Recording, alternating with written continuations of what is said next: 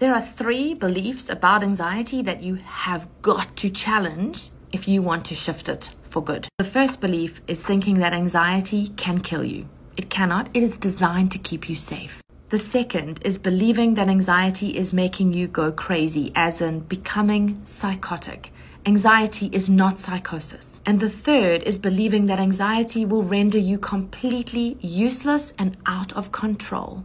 I am yet to meet somebody who is not able to have control of themselves, even in the midst of a panic attack. If you have even one of those beliefs, then it is keeping anxiety as a threat to your brain, and it is generating anxiety about anxiety.